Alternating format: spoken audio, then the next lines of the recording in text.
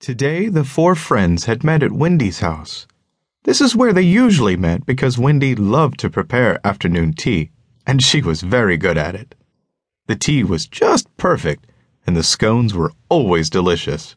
But something was different about today's tea time. When they met for tea, they usually had happy things to talk about, or maybe someone had news about one of their other friends. It was often Sebastian who had the most to tell the other three friends because he spent a good part of his day on his brown telephone. "This is really serious," said William. "I agree," said Sebastian.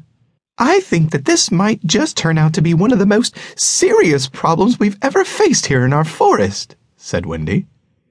The three friends turned towards Wally to see if he had anything to say, but he was counting the leaves that were flying past Wendy's window.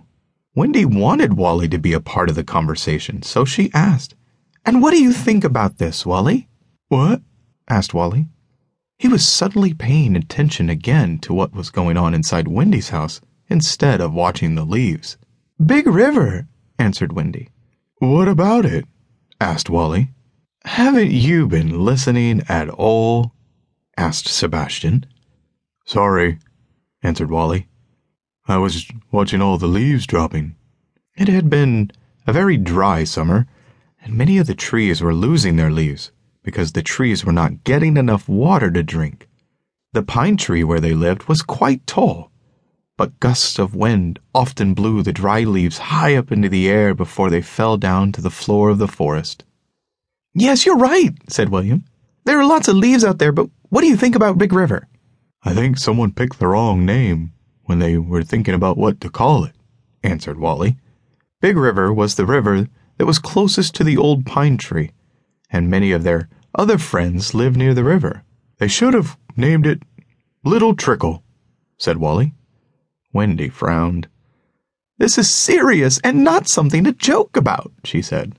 "I don't mean to joke about it," said William. "But Wally is just about right.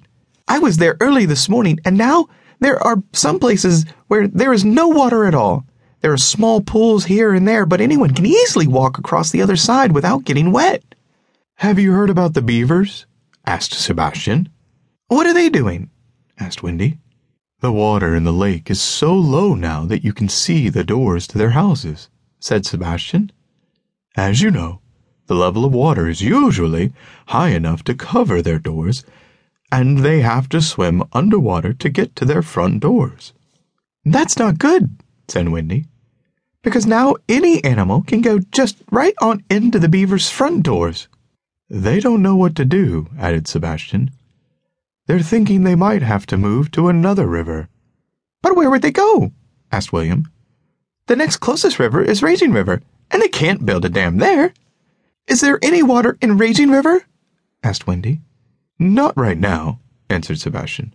"But this dry weather is not going to last forever, and so they know it's not a good place to build a dam, because the water will be too dangerous when it finally starts to rain again."